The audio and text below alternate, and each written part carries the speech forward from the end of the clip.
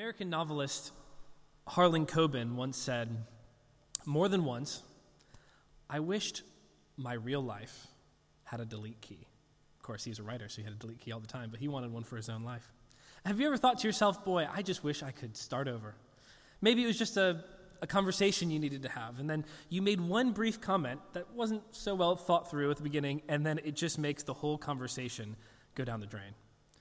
Or maybe it was slightly more serious, a relationship, perhaps, that had just begun. And then it gets off to a bad start. And you just wish you could start the whole thing over again.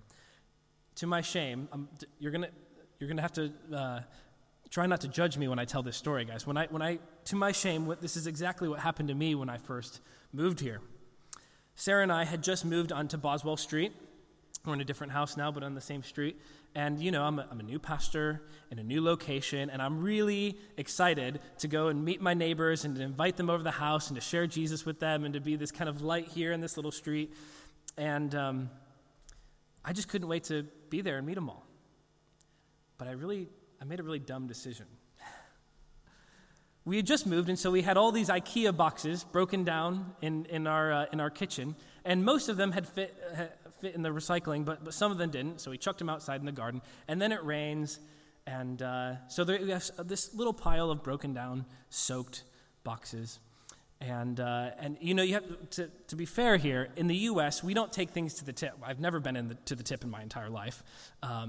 And so, anyways, I didn't really know what to do with them, but I had been eyeing, right behind me, my neighbor had a large skip. And I had been eyeing that it had not been used for at least the week that I had been there. It was mostly empty. And so I thought, I've got good neighbors, right? And certainly they would have no problem with me putting a small, little, tiny few boxes in his skip. Certainly he's a nice guy. And so I decided to do just that. I made the wrong decision, because the next day, all those boxes were spewing out across my back garden. And I was so ashamed and embarrassed, and I thought, well, there you go. I just ruined my reputation with this guy. I was horrified. I just wanted to press the delete key on that whole situation and start over in Rotherham. Eventually, I did get the courage to go and knock on his door. I hadn't met him yet, so I go and knock on his door. This is a bit awkward. I've put my boxes in his skip. He's thrown them all over my garden, and so I knock on his door to apologize and give him a bottle of wine. And then he accepted my apology, and then I told him I'm the new pastor at the United Reformed Church down the street. No, I didn't. I didn't do that. Things have been patched up, and actually we get along fine now. For many, though, it's more serious than just one relationship. Perhaps it's a whole lifetime of decisions that you just wish you could restart on. One of my favorite stories is a famous musical, actually a book before it was a musical and now a movie. Many of you have seen it. It's called Les Miserables. One of the most gripping moments in the musical is when a character named Fantine is dying. Now, Fantine has made a number of really poor decisions. She's entrusted her life to people who eventually crushed her with her trust. And now she is, in this musical, she is in a brothel dying, thinking there's the only way she could pay to keep her daughter alive. And in one of the most riveting moments in the musical, she's singing this song called "I Dreamed a Dream." It's a song about a life that she dreamed she would have had, but it never came to be. And Fantine finishes with this haunting line: "Now life has killed the dream I dreamed." It's a song about wanting to go back. If I could only restart. Can we start over? Can we be made new? Here's what the Apostle Paul says. 2 Corinthians 5:17. If anyone is in Christ, the new creation has come.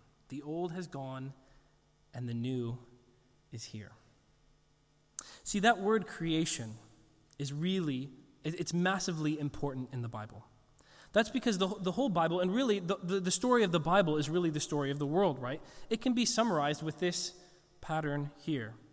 Creation moves into decreation because of sin and God's judgment, and then God patches it up again with recreation.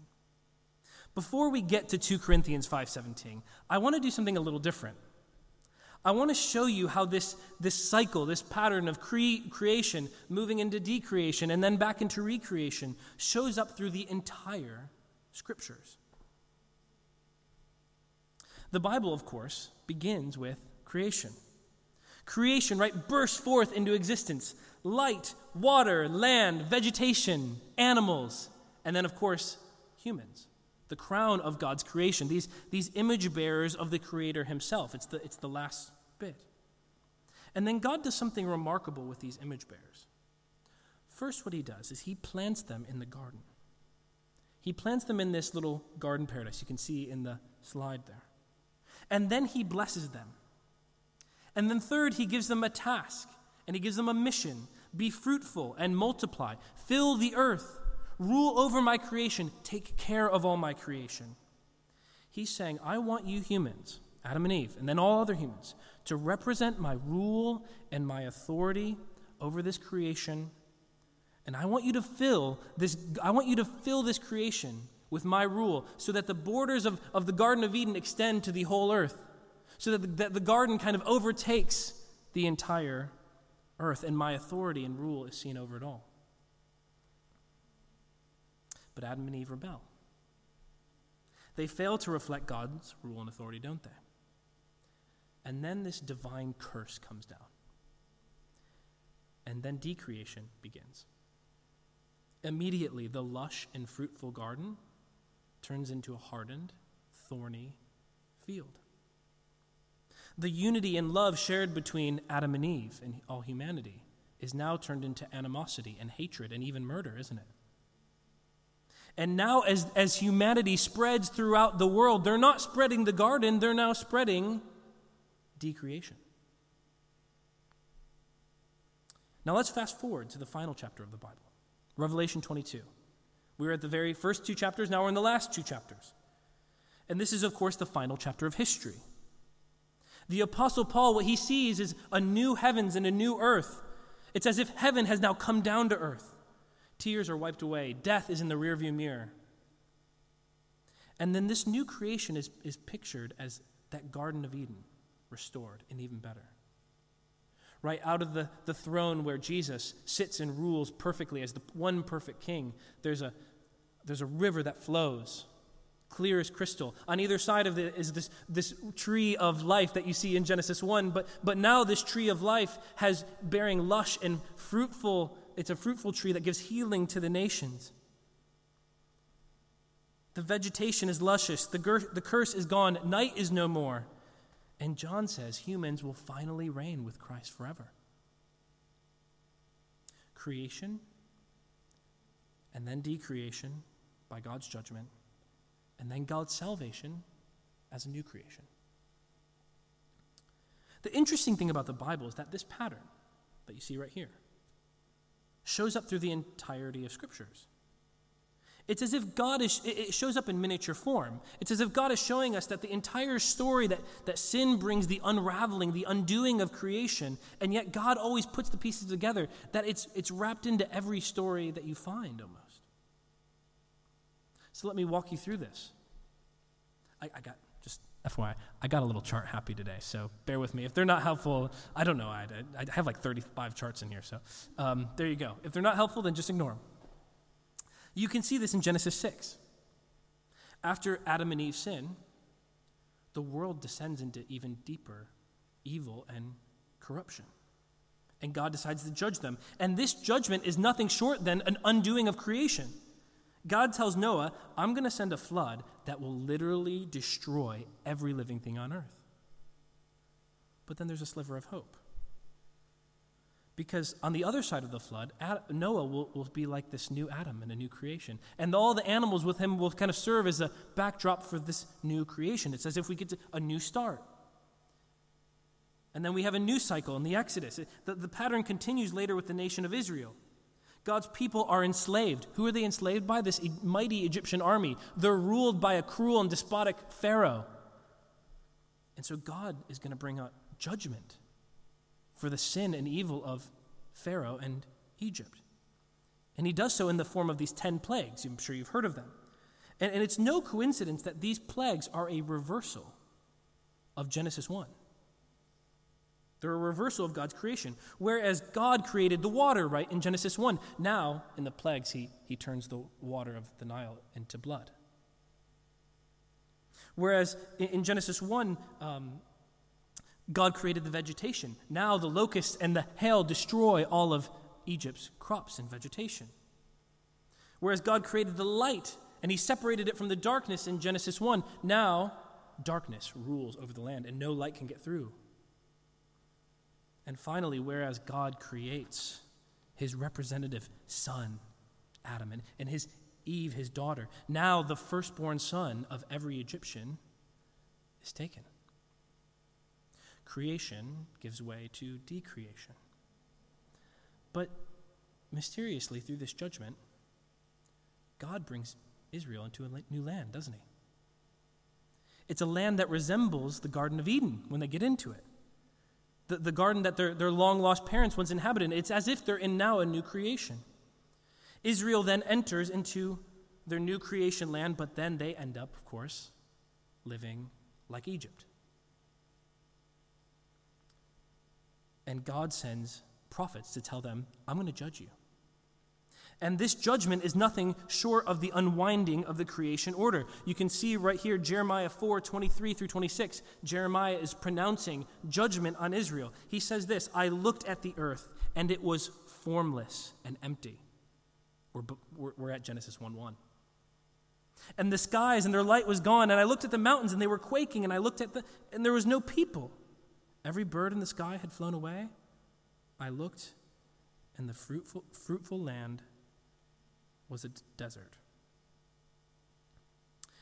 Sin and evil will ultimately lead to the undoing of created order.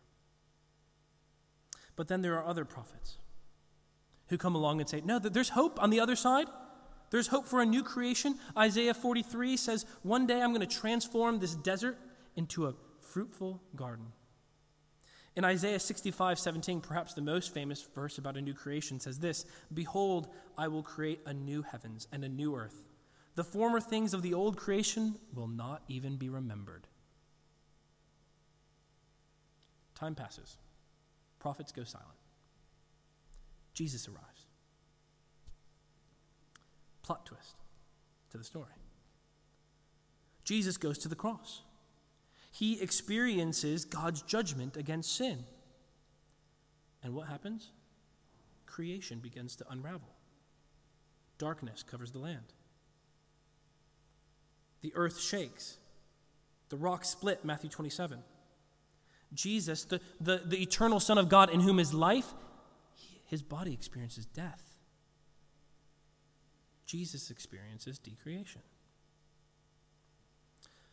But the pivotal moment in the whole story of the Bible occurs 3 days later when Jesus, he resurrects from the dead.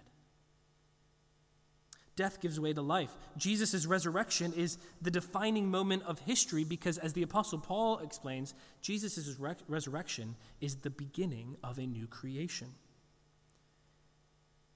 He's the firstborn from among the dead, Colossians 1. He's the first fruits of those who have died. Meaning, his resurrection is the first one of all those who will be resurrected in the new creation.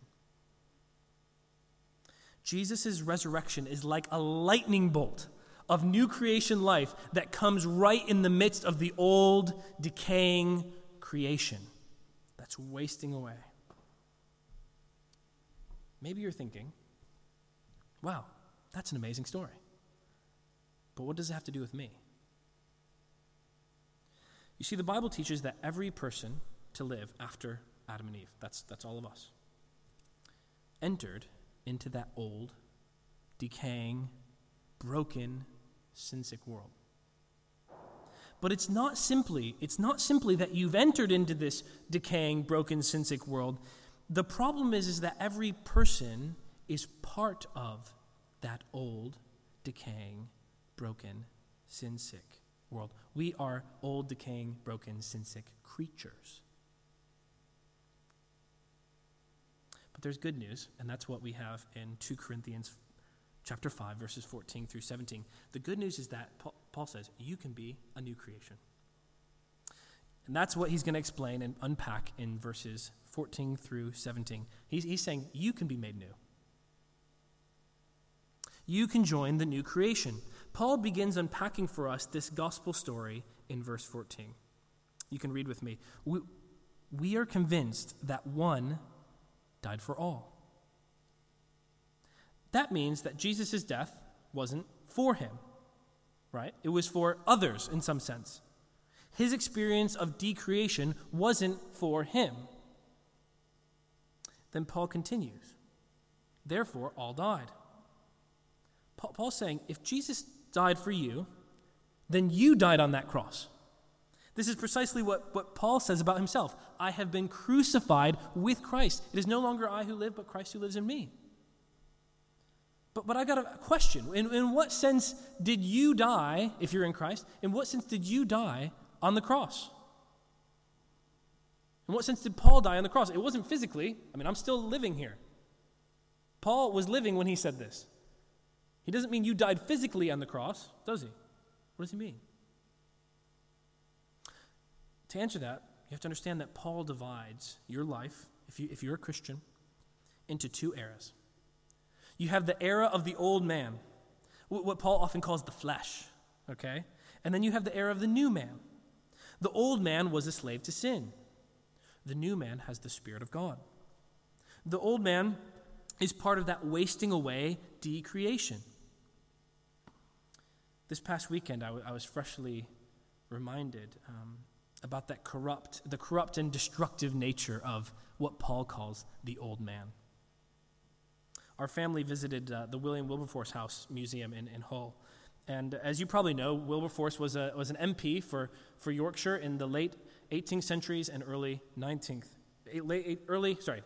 and early 19th centuries. And Wilberforce is probably most well known to the larger world because he was instrumental in removing the horrific slave trade. I took a few pictures at the house. You can see them here at the Wilberforce house. These are some of the collars used to control and dominate African Americans. I'm ceased to be in the U.S. African slaves. And I thought to myself as I looked at those pictures, it's a stark picture of what the old man, or how the old man is destructive in nature, right? I couldn't help but think of Genesis 2. God gives humanity rule and authority to represent his loving authority over creation. And here is humanity, and of course in the enlightened West, hundreds of years of image bearers, not representing his rule and authority over creation, but taking other image bearers and dominating them and controlling them and horrifically, cruelly enslaving them in unspeakable ways. That's the fabric of creation and of created order being unwound, isn't it? Paul is saying, if Christ died for you, that old man is dead. And that means, verse 15, that those who are alive in Christ should no longer live for themselves, but for him who died for them and was raised again. If your old man is dead, then you no longer live to please yourself. You see, this is the problem with the old man. The old man puts himself on the throne. The old man asks, what's in it for me? The old man says, my goal in life is to make me happy, even at the expense of others.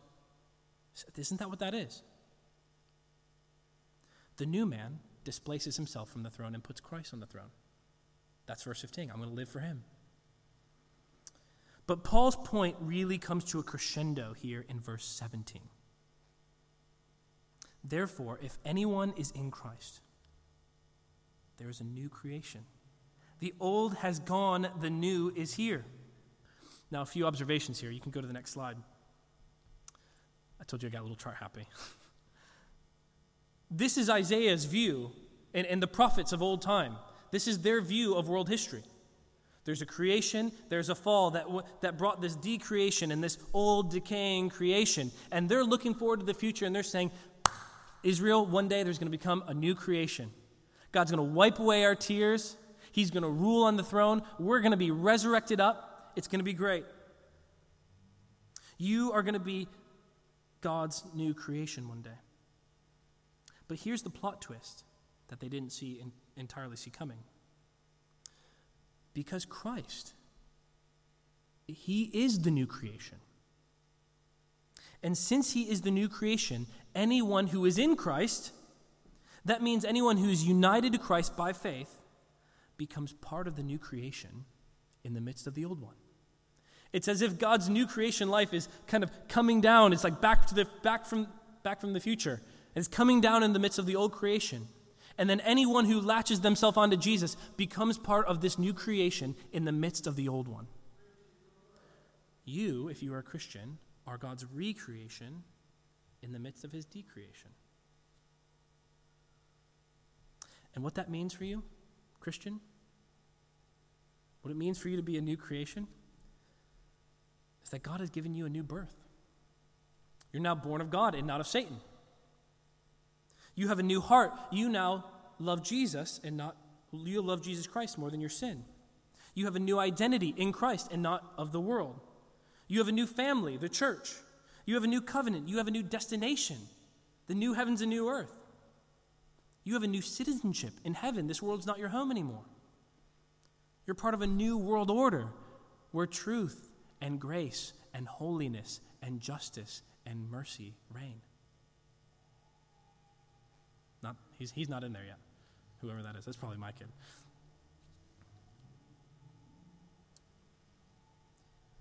That's what it means to be God's new creation.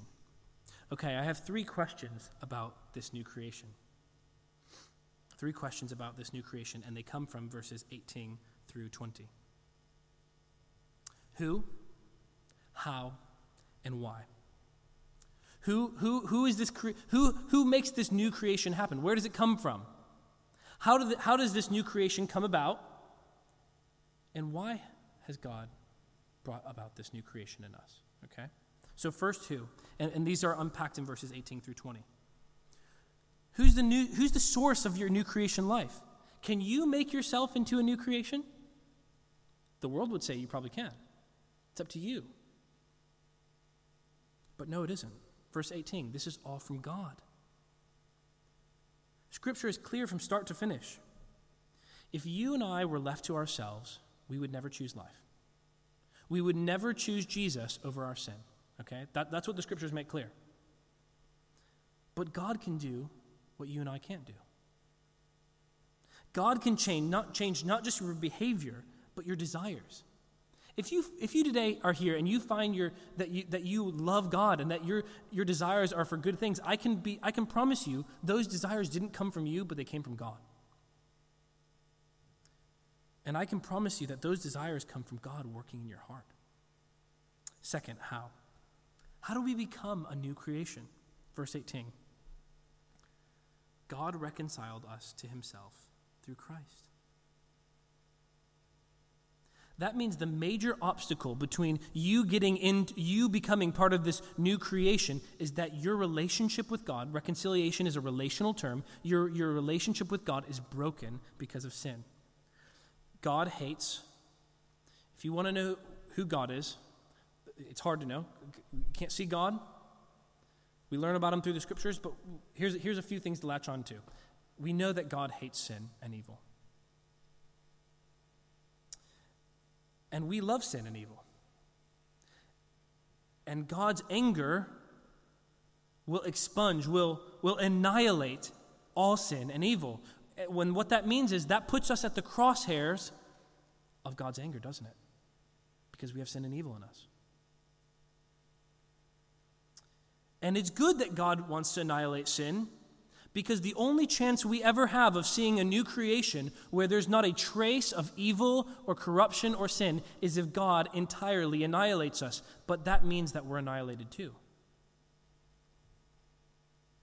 The only way we can have this tearless, painless, free from corruption kind of world is if God takes sin so seriously that he's willing to destroy people who have sin and evil. And that means we'll be wiped out. So how does God reconcile us to himself? Verse 19. By not counting people's sins against them. But how does he not count your sin against you? Does he do it by ignoring your sin? No, of course not. He doesn't simply brush your sin off. Verse 21 tells us how he doesn't count our sins against us. It's perhaps the clearest explanation of what we call the gospel in the whole Bible. It's the explanation of how God doesn't count your sins against you. I'll read it here. God, which is the Father, made him, that's Jesus, who had no sin, to be sin for us, so that in Jesus we might become the righteousness of God. Most of you probably have a debit card and a credit card, or at least you're familiar with the idea. A debit, of course, is a sum that's owed. Okay, that's what a debit is. The first half of this verse explains that Christ took on our debt. He took on our debit. He paid our debit. He took God's anger against sin for us. He paid our debt. But our reconciliation with God the Father wasn't secured yet. A credit card essentially puts money into your bank account, I guess you could say, puts money into your account that you actually didn't earn. That's actually not from you. It's the bank's money. But you get to use it. It shows up in your account. And that's what Christ did for us. He credited to us his righteousness, to our account. So that when God looks at us, he sees the righteousness and the beauty and the holiness and the perfect obedience of his Son, instead of seeing all the debt that I've really accrued myself. So not only does Jesus pay our debt, but he also credits our bank before God with righteousness. And that's how God reconciles us to himself and brings us into this new creation. Question number 3. Why? What purpose do we have in this new creation? We are reconciled to God, and we are brought into this new creation with a purpose, with a mission. Read verse 18 with me. All this is from God, who reconciled us to himself through Christ and gave us the ministry of reconciliation. Look down to verse 20. We, as new creations, of course, are therefore Christ's ambassadors, as though God were making his appeal through us. So life in the new creation is not about sitting back and lounging back in the beach chair and drinking your margarita. Life in the new creation is life on mission. We have a new job description. We are ambassadors, right, for Christ. And what does an ambassador do? An ambassador represents a foreign nation, a foreign government, in another nation, right? Paul's saying you are now official representatives of this new creation kingdom in the midst of the old one. If you're a Christian here today, your first job description as a human and as a Christian, your first job description is to represent Jesus and declare his reconciliation to the world. Before you're an accountant or a teacher or an engineer or a mom or all these other things that are great things, you represent that new creation. God is making his appeal through you. So REC, God invites us. He's chosen to use these flawed, not so winsome people to be his megaphone to join the new creation. Can we really say we're being obedient to Christ if we never implore our friends and our neighbors to be reconciled to God? Think about this with me. What would happen if we began to prioritize this mission, this fundamental mission that God had given us? What if we began to strategically invite our friends and neighbors over our houses? Don't throw your stuff in their skip, though. What if we began to strategically, or what if we took our lunch break at work in order to develop a relationship with our coworker so that we could share Jesus with them? What if we joined sports teams and sports leagues and extracurricular activities so that we could be on mission for Jesus? What if we volunteered to help watch our neighbors' children, bring them meals, take them on errands if they don't have a car, so that we could share Jesus with them? What if we took 5 minutes each evening to pray about ways that we could strategically be ambassadors for Christ?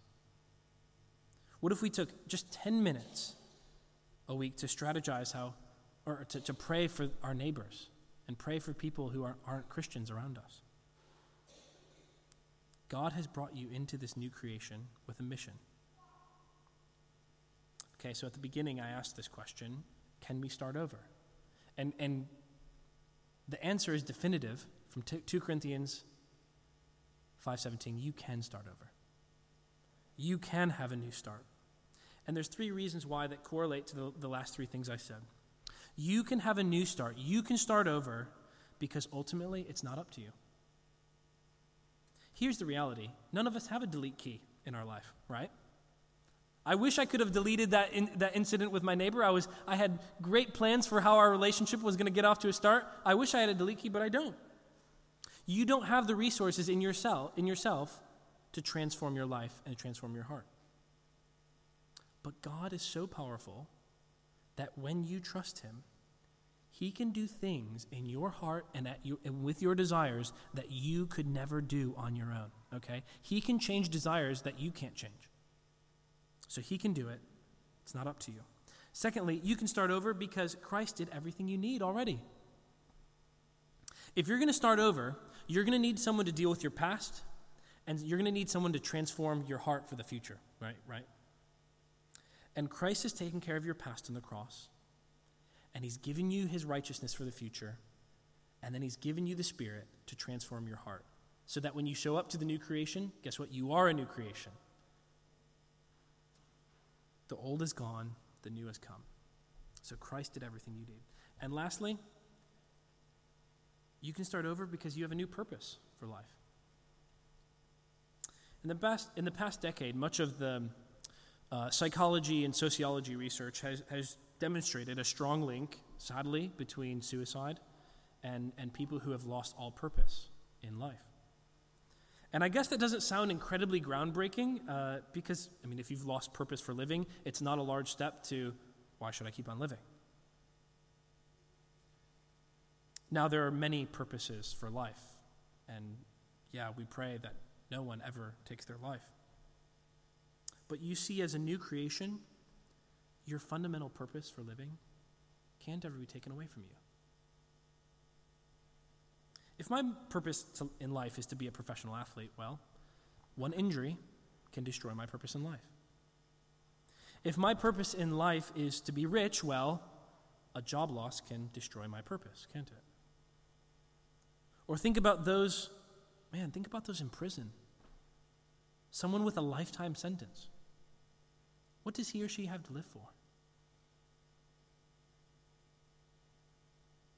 If you're a new creation, you can live your mission and ultimate purpose out anywhere in the world that there are people. It's a purpose and a mission that no one can ever take away from you, no matter how low the low gets or how high the high gets. So Jesus invites us into this new creation. God does it all. Jesus accomplishes it all. And we have a purpose and a mission that can drive us forward in inviting other people into this new creation.